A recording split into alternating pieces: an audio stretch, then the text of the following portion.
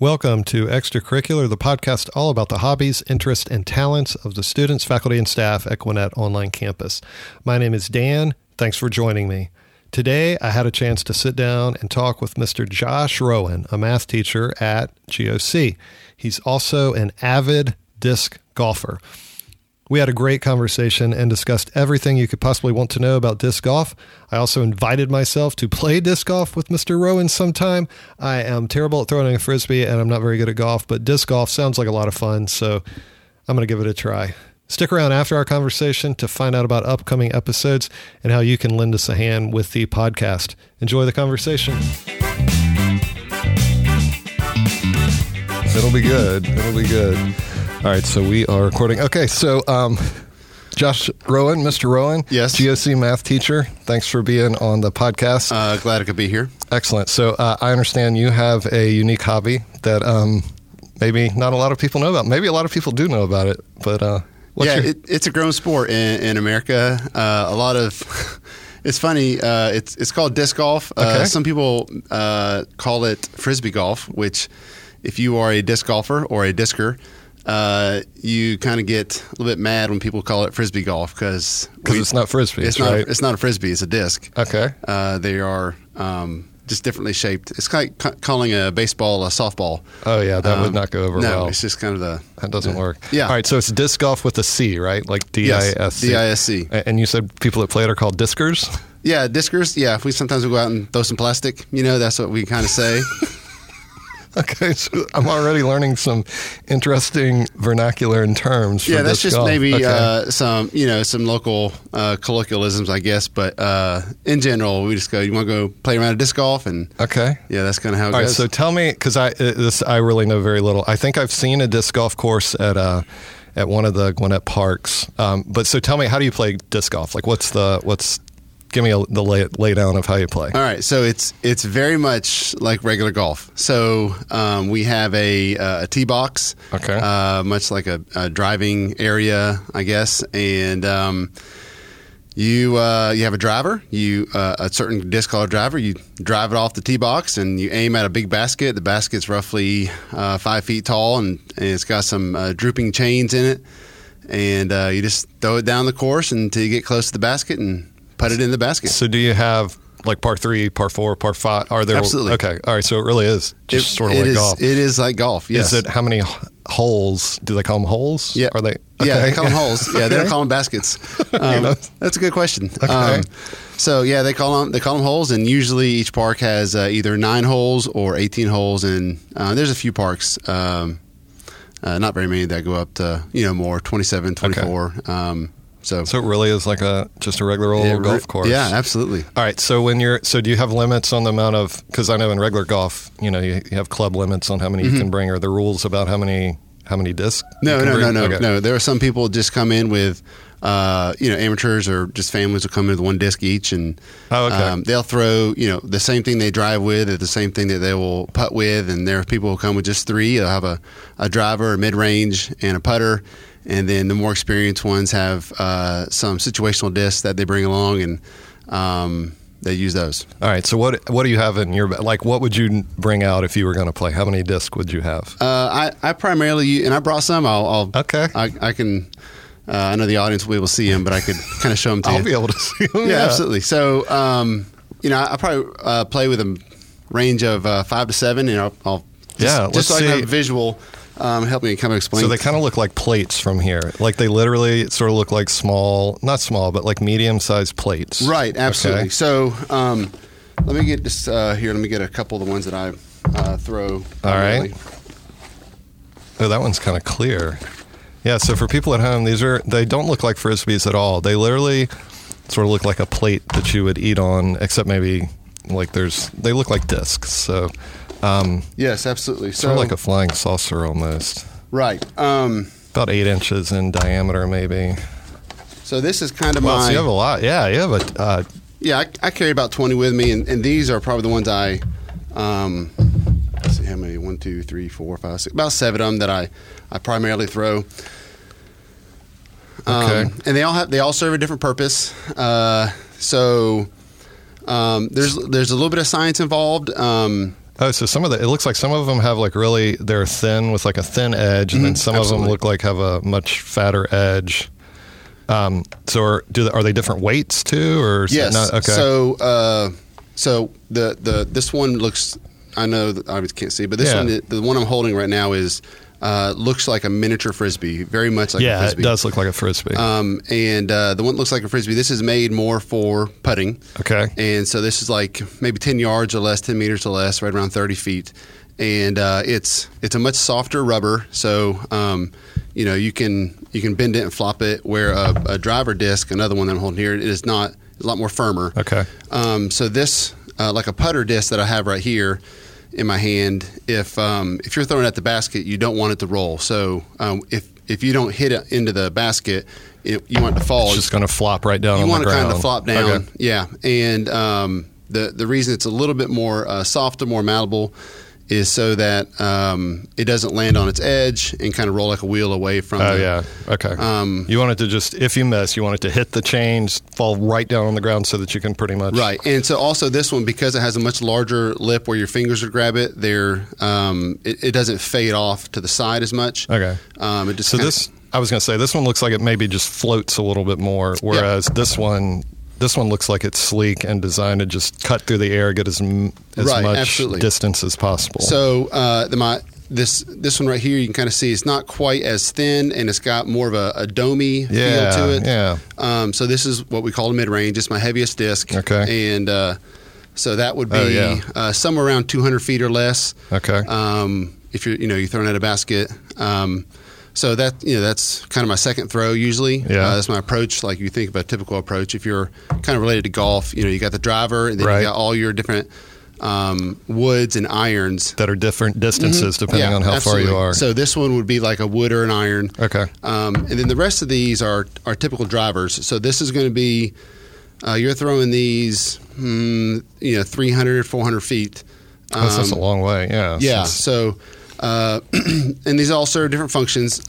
Like this one that I'm holding right now, it's the purpose of this one is this one's called a roller disc. Okay. So if you have a long open field with maybe low cut grass or lots of pine straw in the woods or something, this has got what they call a very low turn number. Okay.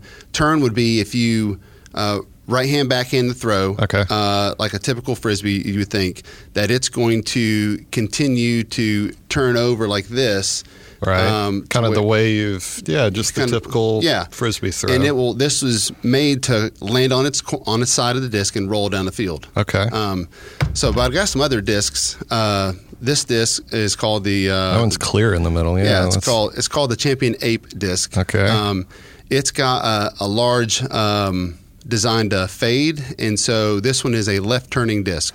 So if you're on a course that literally curves to the left, yes, this is what you're going to pull out. Well, you cannot throw this disc straight. Oh wow, it's designed. It's designed to not throw straight. So how does it do that? Is that some aerodynamic? Let me see that thing. Yeah. That's kind of interesting. So if you would like as a typical thrower, you would throw it right hand backhand. You would have to have a lot of angle on it. And it would actually overcorrect. Like if you throw it where it's almost at maybe a 45 degree angle, so you don't throw it flat, it would overcorrect itself and turn itself back over to the left side of your body. Wow. Where I have other, like this disc right here called the Wraith, which is a very popular disc. This disc does not turn over very well. And does not fade off to the left very well. You just want it for this straight goes shots. Straight and even straight to, and also bends to the right. This does not have a good S curve. Then I have other discs like this disc that says it's a trophy disc. I won it at a tournament because I hit the most trees in that tournament. Is that good or bad? It was bad. It was I see the tree on there. So this kind of throws like an L. Okay. So I'm going to throw. It's going to go long and straight. And then at the very end, it's going to fade off to the left. Okay. So if I have maybe a long fairway, and then the basket's kind of tucked up to the left behind some trees, I'll launch this one, and at the very end, it'll hook hard left at the very end, but it holds straight for a long time. So let me. Okay. So then the course itself, these courses that you go to, they're not just I mean, it's like regular golf. They're not just straight. They could be sort of curved to the left, curved to the right, trees in the way. Also, So I don't know how disc golf got started. I guess I could maybe do some research on that. But courses are now it's popular enough now where cities are doing a better job of putting them in more sought after land. I guess Gwinnett County's done a good job of using some of their parks for it. But originally, a lot of floodplains were disc golf courses being put in floodplains because you can't really build a park there. You can't build tennis courts. You can't build basketball courts. That sort of thing. And so you see a lot of these things in the woods. But now that you're getting into some better areas and better properties, you're starting to see more typical golf course style where they are purposely set up with fairways, maybe going into some nooks of some woods, or using woods and cutting out alleyways and woods to kind of wind into the woods. We're using some natural structures like rivers, waterfalls, rock outcroppings, and using those as absolutely. Just to make it tough or easy or anything like that, or just cool, or challenging or cool to go play. So I'm assuming that's part of the, like, for discers like yourself and anyone that good you use play of with. Yes, thank you. You guys, you want to play obviously not just the same course. You want to travel and go to different courses and see all these new. Right. Disc golf. So how many are in, so anyone that lives in Gwinnett, so any GOC students or how many are close in the Gwinnett area? There are 5 courses in Gwinnett. Okay. And I would say if you're going to go play, probably the best one to start out with is Suwanee Creek. It's a city park in Suwanee.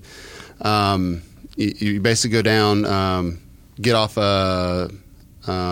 exit, I think it's 111 off 85, take a right, and you are just a couple minutes away. Now, is it free to play, or do you have to have a tee time? So no, it's free. No tee times. There's very few places. There's a couple private courses. One of my favorite courses up in Lula in Hall County is a pay to play, but it's $5. Yeah. Oh, okay. So it's not like golf where you might be paying $100. No, it's super cheap sport. Yeah, and so there's also Fort Yargo State Park in Winder. Where most known for their biking trails, mountain biking trails. But they have a disc golf course there. It's not high on my list as local courses, but you have to pay the $5 fee to get into the park, and then a $3 fee to play the course because it's a state park. But most courses are free. No golf carts, right? No golf carts. No. So it's purely walking the course. Yeah, and absolutely. Getting your exercise in. Yeah. Okay. So the 5 courses that are in Gwinnett County, Suwanee Creek is probably the best to start off with because it's shorter. Every hole is 220 feet around that, and you can see the basket on every single hole. So it's very beginner friendly. So you could be someone like me who's got no experience, go out there, still have a good time. Right. Maybe bring and kids too, right? Obviously, 10-year-old or something like that can go out there, have a pretty good time, chucking it, trying to. Right. And so you don't get you don't get demotivated either by a throw, and then you look and I still have all that distance to go. Yeah. You're going to reach the basket in a couple of throws, maybe 3 at the max, and then it's the putting game. Okay. After that, there's some water you got to throw over, a couple of ravines you got to throw over, kind of neat. Oh wow, yeah, that'd be cool. So there's some bridges you got to cross, wooden bridges. I mean, it's just that's the so kind it's kind of like, it's kind of like walking through this cool park, but also playing a game at the same time. Yeah. So normally, do you play in foursomes like in golf, or can you have more than, or do you play on teams, or is it individual, or how does that work? So if you're gonna, there's several things. If you're playing just recreationally with your family, it doesn't matter. You can have anywhere from 1 to probably 6 or 7 would be getting too many. You have to split up in groups. But and then there's some sanctioned tournaments that we have in Gwinnett, Little Mulberry Park in Decula. That's the one I've seen before. Yeah. Yes. Yeah. So that's our most championship style course. They actually built it Charlotte, North Carolina style. So Charlotte, North Carolina is known for having very woodsy disc golf courses and very very winding. Long, S-curvy alleyways in the woods to get to the basket. And so when they actually built that course, to kind of model the Charlotte area courses, and it does look a lot like all the courses in Charlotte. Charlotte has tons of disc golf courses. It's one of the, I would say, most disc golf friendly cities. Okay. Especially on the East Coast. Wow. For sure. But Little Mulberry Park it's a great course, but it's a very long course. So now when you say it's in the woods, Mm-hmm. how wide? Like, is it as wide as? I mean, we're not talking as wide as a basketball court, are we? Are we talking as wide as like a roadway sort of path through the woods? Or yeah, you're going to see anywhere from the width of a road to maybe double that. Okay. Going through. So it's pretty narrow, so you gotta be able to know what you're doing. So if I go out there and do that, I'm going to be chucking stuff into the trees, probably most likely. Well, and there's some parts of the course or the hole, that particular hole, that might be as wide as a house. Might open up. So it gets pretty open. So when you get, and so you said, so you have these drives on all these courses, and you're generally your drive, you're just going to try to position yourself, throw it as far as possible, and position yourself for your next throw. And then depending on your next throw, if it's a mid-range, again, you're going to try to get as close as you can to the basket, or even now if you hit the basket, it doesn't count. Does it have to hang up in those chains? It has to be in the basket. Okay. Hitting the basket and bouncing out is called a doink. Okay. Yep. Doink. Yeah. Right. So you doinked it. You doinked it. And I actually on another tournament, I was in addition to that, I was the another tournament I played. I was the doink champion. Oh, the doink champion. I had the most doinks of that tournament. And that was in Queen City. So that was actually a Charlotte tournament I played in. Wow. So you obviously you've played, besides playing just for fun here in Gwinnett, it sounds like you travel around to play in these different tournaments. So how many places have you been besides Gwinnett to play? Like, can you even count that? No, I cannot count. So let's start with this. How long have you been doing this? Disc golf. I would say I started, I think, around 2010, 2011. Okay. And the only reason I remember that is because it was probably 2010, I think. Because I have a group of guys. So you're getting close to 10 years, yeah. Yes, yeah. Oh. So I have a group of guys, anywhere from 8 to 10 of us, that every year, before we had kids, really, twice a year in the spring and fall, we would pick a random city in the southeast, and we'd call it our disc golf tour. Okay. And we would travel to that city and play 5, 6, 7 rounds of disc golf. Wow. At different parks in that area. And that was we have a system of traveling trophies that we would have, and different ways to wager a few dollars here and there, just to kind of make it fun. So we've been doing that about 10 years. Wow. And now we've kind of settled back to doing a larger trip once a year, which I'm going on this upcoming weekend. We're actually going to Knoxville, Tennessee. Okay. And doing one up in Knoxville, Tennessee. But have you been up to Knoxville before to play? Not to play. Well, kind of. Yeah. Okay. Yes. So I went.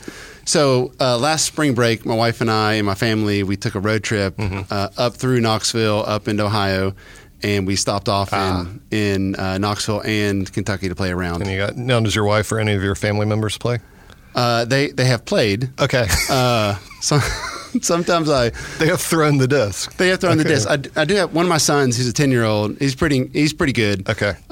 He thinks he's better than he really is. Yeah. But I enjoy playing with him. He enjoys playing, and he's got his own bag and his own set of discs. Okay, and so he's kind of getting into it. Yeah, he's pretty good. I mean, he's legit. He keeps me on my toes. Yeah. He's good enough to give me a little bit of push, but he's still 10. So is there a professional league of discers? Like, does anyone make money doing this? Yeah. Okay. Absolutely. And there's a pro rating system, and is there a pro tour? There are pro tours. Oh, wow. Yeah, it's incredible. So professional disc golf actually started in Augusta, Georgia, near where the Masters is. That's interesting. Very interesting. So there's a guy in the late 1970s, a guy named I don't remember his last name, but his name was Eddie. Okay. And the only reason I remember his name is Eddie because there's a very large complex down there called the Steady Eddie Disc Golf Complex. Okay. So there's 3 disc golf courses down there. They're pretty incredible courses. They have a lot of tournaments down there. I think the World Championships that were there just a couple of years ago, and then just across the border into South Carolina, into North Augusta, there are several other good courses. down there. And one of my favorite courses down there, it's a course called Hippodrome. Okay. And the Hippodrome has two courses there. One is a traditional course, and another is a kind of a gimmicky. They have like baskets swinging from trees. Oh, wow. They have elevated baskets that are like 10 feet tall. Oh, wow. They have a basket buried in the ground. Okay. So very just comical. Like, I was going to say it's almost like a putt-putt or it's a like mini golf. Exactly. Sort of weird. Exactly. Yeah. So weird things.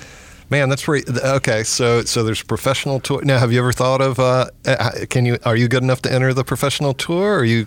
So professional tour is basically you pay a fee to get a card. Okay. So you pay to get your pro card. There's right. no qualifications. There is a governing body, but once you pay to get your card, you have to go and play in some sanctioned events, and they keep a rotating score of your previous 8 sanctioned event rounds, I guess.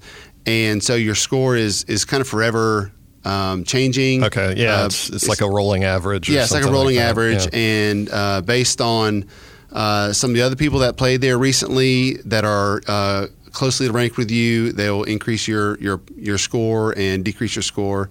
So it's a very the list is constantly changing. Okay, updating. All right. So do you think? So you're a math teacher too at GOC. So do you think? This seems like this is sort of a math. Like, do you feel that some of your math skill sort of comes into play with this as far as like angles and distance and things like that? Or is it just more of a natural, like you just have a feel for it? I think it's much like math. You just kind of get a feel for it. Okay. I mean, there's, I briefly talked about it a little bit, but there's a numbering system they have that the way they rate discs. So they rate disc on how fast it flies, how much it kind of wobbles in the air, the ability for the disc to kind of float. Some discs will go very far, but some discs will have the ability to float a little bit further based on the domage, I guess, of the disc. And then the ability for the disc to kind of fade off in what they call the natural hyzer of a disc, because when you throw a disc, it's spinning, right? And so much in the same way, like an airplane gets lift, there's I guess not to get sciencey, but there's a principle called Bernoulli's principle. Okay. Kind of like when you're taking a shower and the shower curtain kind of raises up towards It's called Bernoulli's principle. So the disc is going to turn in the direction of the spin because the air is going over on that side faster. Okay. So if you throw a disc right hand backhand, so like the tip, like if you're like a backhand for tennis or like a typical way like somebody throw a frisbee throw. So it's going to spin in a certain direction. It's going to naturally fade off to the left. Okay. They got numbers to rate those things, but in the end, you don't really.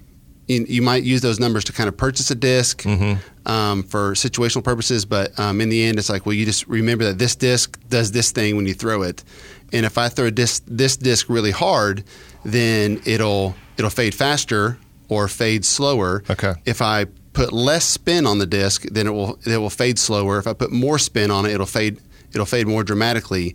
And so it really is like golf. I mean, these pros sitting up here thinking about how much spin they want to put on the ball and whether they want to, have a little bit of a draw or a fade on it. And that all affects how they hit the ball. And in your case, I guess it affects how you spin it, spin the disc or throw the disc. So there's two main throwing motions. One's right hand, one's backhand, like you would typically throw a frisbee or a typical backhand of like a tennis racket. And then the other is, they call it a flick, which is more of a forehand, where you're throwing off the tips of your fingers. And I can show you, I know the audience can't see, but where you throw it like this. Oh, yeah. Yeah, you're just kind of flicking it. It's almost like a forehand on a tennis racket, where your palm's kind of facing away from you as you throw. And that'll fade off to the right if you're right-handed. And so if you need to maybe bend around some trees or maybe bend around in the curvature of the course. Now, can you throw left-handed and right-handed, or do you just stick to one? No, I just throw right-handed. Yeah. Okay. Is there anyone out there do you know anyone that can switch like that? Because it seems like that might be an advantage. But we on one of our disc golf tours, we did a parody where every second hole was called the southpaw hole. Oh, did you? Oh, so you had to throw left-handed. Had to throw the offhand. Yeah, and it was awful. It was probably terrible. Yeah, that would be really rough. It was very funny though. Like we couldn't stop laughing. Well, just watching someone throw, I can't imagine. That'd be like throwing a baseball with my left hand or something. Or a football. It would look ridiculous. I know. You can see, like, imagine somebody that can throw a football 70, 80 yards. Right. And then they put him in the left hand and it goes 20. Yeah, it'd be pretty funny. And the motion would probably look ridiculous too. So let me ask you, so anyone that's interested in disc golf and they want to get started, obviously, they can go play for free. There's some free places around, but they got to have some disc. Mm-hmm. So what is the initial investment if someone wants to go out and play disc golf? So what's the cheapest they could get in for? All right. So if you're just going to go get your toes wet here, mm-hmm. Go to a used Play It Again Sports. Go to Amazon, buy some discs used. Probably a very economical disc would be Innova is the main company that does stuff with disc golf, and they have a line of discs called DX. Okay, and they're going to have usually a picture of an animal on the front. Okay, it's a very cheap plastic. It's a very cheap disc. And it runs you about $10 per disc. Okay. And I would say you need 2 discs. One would be a driver mm-hmm. and a putter. And then that's it. $20. So for $20, you could go out, get some disc, and be playing. Yeah. And then disc there's now numerous companies that sell discs. But if you want generally a good disc, you're going to spend roughly $15 to $20, usually $20 on a good disc. And you're going to, as you progress, you're going to find out that, hey, I need a disc for this kind of situation on the course, and then you're going to have to pick that one up. So even if as you progress through the sport, like even if you have 10 or 15 different discs, you're still not talking a huge amount of money. That might be $200 or $300 that you spent over years getting discs mm-hmm. and things like that. You don't need special shoes, right? Yep. You just regular old tennis shoes. You don't need any special gear or anything. I guess you obviously at some point you'll need a bag to carry it, but you can get that for pretty cheap. So it sounds like a cheap sport to get into, a fun sport to get into. Have you ever played in the rain? Can you play in the rain? I have played. You can't play. It seems like that would be next to impossible. Right. All right. And then the one other thing I wanted to ask you about, it seems really, it does seem, it's probably because I haven't played, when you get towards that basket, it seems like it'd be pretty easy. You just toss it in there. But I'm assuming, and this goes for the drives too, everything comes into play. Wind comes into play. Yep. You got to get it. So where should you get to? Let's take you, for example. At what point does a shot feel like a gimme? How far out are you where you're like, okay, I make this 9 out of 10 times? That's going to be, generally speaking, 5 meters and up. So 10 to 15 feet. Okay, you're going to get it in every time. You just feel like you should get it in every time. And then anything once you start. What's the farthest distance you get away where you start to question whether you should use your putter disc? So anything 30 to 50 feet and back is you are no longer using your putter. Okay. But you can still score. Like you can still score if you happen to make a great shot. Oh, absolutely. Right? Okay. What's the best shot you've ever made? Have you ever made a hole in one? Yes, I've actually made 2 hole in ones. Okay. And one of them, so they were both at Swanee Creek course in Swanee. The first time it was at this is your disc that you hit a tree with too. It is. So, okay. It is. So before that one here, my first one, I had my 3-year-old with me. Okay. And this was the disc I used. It's called the Wraith, very common disc. Uh-huh. You said that's like a driving disc, right? This is a driving disc. Okay. Yeah, so this was off the drive. Okay. And I think the baskets on this one, hole number 14 at Swanee Creek, was maybe 170 feet, 190 feet, something like that. I had my 3-year-old with me, who is now 8. Okay. No other witnesses, but there was a couple of college kids ahead of me. Okay. And so I was waiting for them to kind of clear the basket. Mm-hmm. They said clear, and I threw it, hit the chains. They heard the chink. That's what they call it, the chink. And they screamed. They said, "No way!" And I said, "Did you see that? Did you see that?" And of course, they didn't see it, but they heard it. Yeah. And my 3-year-old, he has no recollection of it, so I have no witnesses. All right. But you sort of have some ear witnesses. Yes. And so this one, I even got 2 signatures on it. Okay. So this was so you have people, for those at home, Josh has his disc signed here. He's got on the back, he's got a date, and he's got it signed by 2 people. Okay. I was on the phone with my wife. Okay. And I was driving, which is a big no-no. I don't want to talk to my wife while I'm driving, But so I have one hand up here, so my throw motion's all off. One hand up here by my ear holding the phone.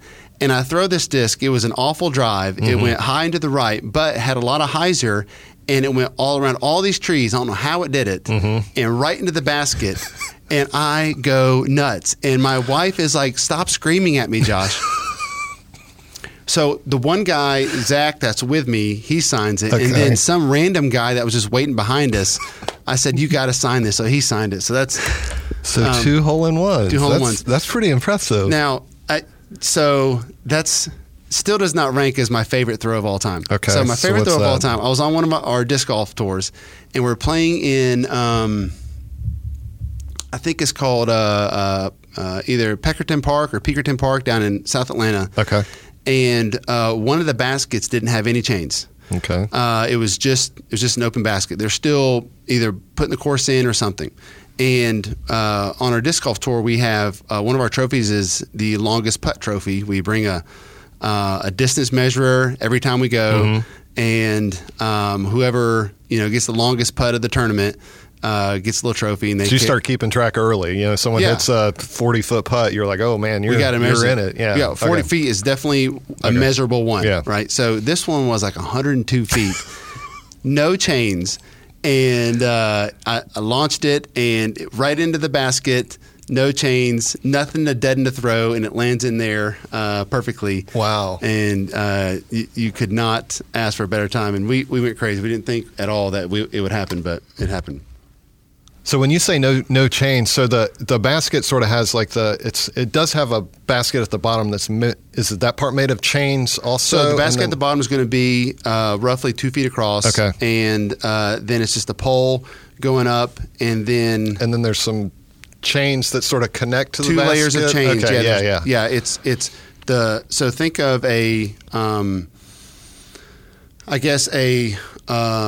like a rim around the top, and along the outside of the rim there's some chains connected, and they connect to the pole at the bottom, so it looks kind of like an upside down triangle of chains. Okay. And there's 2 layers of chains. If you want a very cheap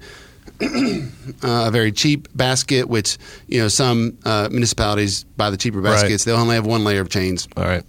And sometimes if you throw the disc too hard, it'll go through the chains and onto the ground, and it just kind of feels whatever. Cheap. Yeah. So 2 layers of chains will come in. You'll hit it. It'll deaden the throw. Drop it right in the basket. All right. So it's almost like a basket. If I think about a basketball goal, like a hoop basketball, it would be like if there were some chains or some nets or something up above it, and you're sort of throwing the ball in there, and it sort of catches it and makes it drop down. That's exactly what it is. Okay.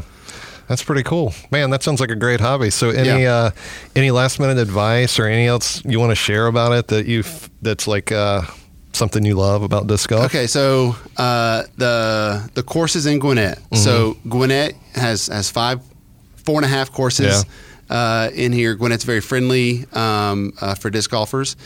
And Swanee Creek is probably the best one for beginners, and it's a really fun one because you don't have to have a very strong arm. Lenora Park at the very south end of Gwinnett, it's very wide open, very minimal trees. So if you just want to go out and throw hard, just chuck it. Yeah, you don't have to worry about hitting very many trees or being very technical. Alexander Park is a very good park in Snellville. Okay. And it technically might be Lawrenceville. But it's right there in the Real Snellville. Close, yeah. That's probably going to be your best all-around park. It's got some distance, but it's also got some holes that are in the woods to give you some kind of technical ability. There's some there's a big pond you have to avoid on one of the holes, which is kind of gives you something different to look at. There's some uphill shots, downhill shots, just some wide open shots. So that's a very good course. Little Mulberry is going to be in Decula is going to be your most championship style course. It's a very difficult, long course. One of the holes on there is 1,000 feet. 1,000 feet? Yeah. Wow. It's hole number 10. It's going to be 3 football fields long to get down at the bottom. Wow. But in general, you're going to walk probably about 1.5 miles, 2 miles on that course. And then another one in Decula at Maple Creek Park, which is the city park in Decula. They got 9 holes there. Okay. I play there a lot with my 10-year-old, and he likes it. It's a very short course as well. Of course, it's 9 holes. Yeah. Let me think of something else. Oh, and if you are a first-time disc golfer, you're going to spend a lot of time in the woods looking for your disc. Yeah. It's just going to happen.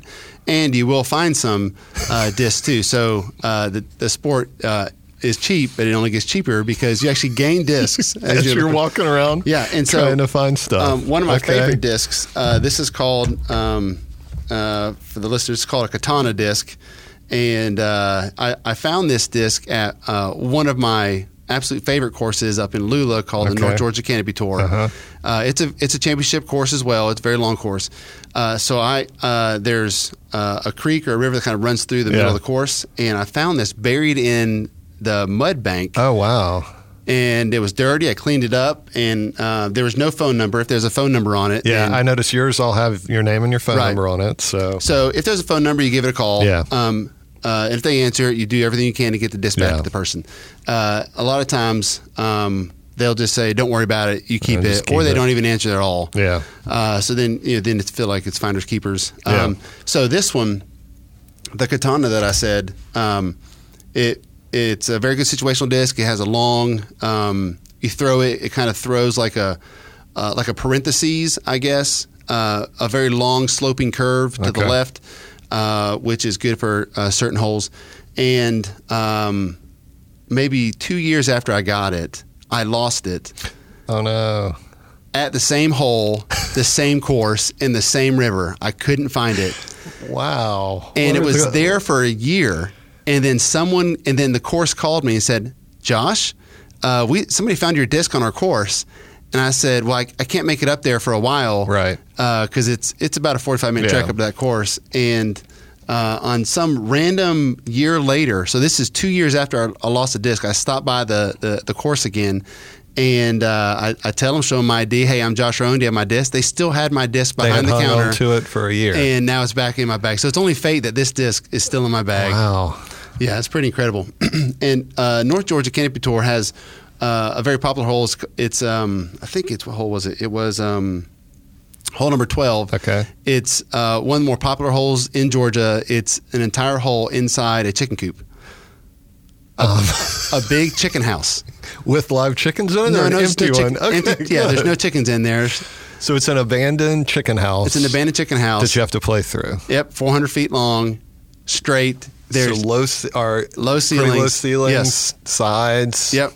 So, but the good news is, I guess you can just bang it off that, and not going to lose it probably. And it's a very memorable hole. People, chicken coop hole, an indoor hole. So when I'm researching other courses, sometimes at different cities, I'll even when people review courses, I'll look at the reviews. Every once in a while, you see somebody reference this hole here in Georgia, and they'll say, "Man, this is a really cool hole. Not quite as cool as the chicken coop hole at North Georgia Canopy Tour." And like, "Oh, that's my home course." Place. Yeah, that's my home course. That's really cool. And then not to carry on too long, but there's this other hole. There's this course up in Charlotte that I played at when we did our Charlotte tournament. It's a true island hole. It's you're throwing into the middle of a lake. Okay. There is a very thin island bridge that walks, a dirt island bridge that walks all the way out to the island, but it's an island. Yeah. It looks like a lollipop in the middle of the island, like this land bridge, like the stick. Tiny. Yeah. And I remember when I was researching how to set up the tournament, I remember reading about it in the reviews, and they closed off the hole because so many people were throwing it and getting into their disc will go into the pond or the lake, or it's kind of a combination pond lake. Yeah. So a plake, Yeah, so they move the basket over to the edge of the lake, and they only make the island hole for sanctioned tournaments. Well, we weren't doing a sanctioned tournament. And so I contacted the course developer, the guy who designed the course and kind of owns the course and maintains it. And I got him to. He actually came out and played around with us. Oh, cool! Yeah, very cool. And he's professional, and sure enough, he is. He's good. Oh, he's good. And I asked him if he would, put the basket on the island hole for us, and he absolutely did. Oh wow! So you guys got like some special. You got to play this unique hole that no one else really gets to play. Yeah, this guy was incredible, and we have like some Chuck Norris jokes that we in our circle that we talk about him. He's just kind of this odd character, but it's funny because, I would say I'm still in the category of recreational, right? Probably better than average recreational player. But this guy, we kind of ask him, hey, how many hole-in-ones have you got, Mark? And he said, well, I try not to go for hole-in-ones anymore. And we're like, what? Why? He's like, well, if you try to go for the hole-in-one all the time, many times just to get it there, you zoom past the basket and you end up having to play catch-up on the way back. So we try to lay it at the basket and then just get it easy too. But if you go for the hole-in-one, and I was like, I don't have that problem, man. Yeah. It's not, you're way above and past where I am. No, but he was, he had sponsors. Wow. He did not have a quote-unquote real job. His job was to maintain that course. He also designed several other courses around the area. So some cities pay him to keep those courses maintained, run some tournaments, and then he's also sponsored by a couple athletic businesses that, he had want to see him go out and I guess. do well and play well. So is this something you can see yourself playing for the rest of your life? Absolutely. To me, it's like golf. I mean, it's for a sport for people who are just a tad too old or to play real sports. Yeah. So low impact, you still get to go out there and have fun with friends or family or whoever you're playing with. Yeah. It's competitive, so you get that competitive juices going. Yeah. It requires some skill. It's something you can improve as you practice. Yeah, it sounds like pretty. There's two waves of people. College kids played a lot because they have more time on their hands, and most universities have some kind of course on their campus because it takes less than $10,000 to build a whole course. There's less concrete needed than a traditional tennis court because you just need concrete for 18 pads. If there's even concrete at all, that a concrete pad would be a nice addition, but that's not always the case. You don't even have to have it, right? So. It's relatively cheap there. So there's that wave of kids that kind of pick it up at that age, and then usually families late 20s, early 30s, you start seeing people start playing a lot more because they have families and something to do on the weekends. Yeah. It's cheap. Cheap, fun, entertainment. So you going to take me sometime? Absolutely. All right. I will absolutely play, yeah. I'm going to take you up on that. I am always looking for new people to get in, and I've never played, so I would love to play. It sounds like a lot of fun. Sounds like a good sport. I think, we live close together, so I think we should try the Maple Creek and Tequila. Yeah, the Tequila one. Yeah. All right, you're on. Let's do it. All right, man. This is I cannot believe we lasted this long, but I'm glad you asked. That's pretty good. Yeah, I'm glad you came. I learned a lot about disc golf that I didn't know, so that's exciting. Thanks for coming, Josh. Yes, sir. I appreciate it. I appreciate it. All right. I hope you enjoyed the conversation with Mr. Josh Rowan. He is really into disc golf, and I wish you could have seen some of the discs that he pulled out. He had some crazy colors. Some were clearish or opaque. Some had designs. They were really interesting. And I really hope that when I go play with him that I don't lose any of his discs. I'm going to try my best. If you like this episode of Extracurricular, please keep listening to the podcast. I'm going to continue to sit down with students and teachers to talk about all the cool things they do outside of school. Also, please make sure to subscribe to the podcast. And if you have an extra minute, you can really help us out by leaving a good review on Apple Podcast or Google Podcast or wherever you get your podcast. If you want to email me some questions or you want to know more about the podcast, you can definitely do that. If you're interested in Gwinnett Online Campus, you can head over to our website and find out about all the cool things that are going on at GOC. I've put links to my email and the school website in the show notes. And I definitely want to give a special thanks to Dr. Ray and Dr. O'Neill. Podcast wouldn't happen without their support and inspiration. Really appreciate all they've done to make this happen. So I look forward to joining you again next episode. See ya.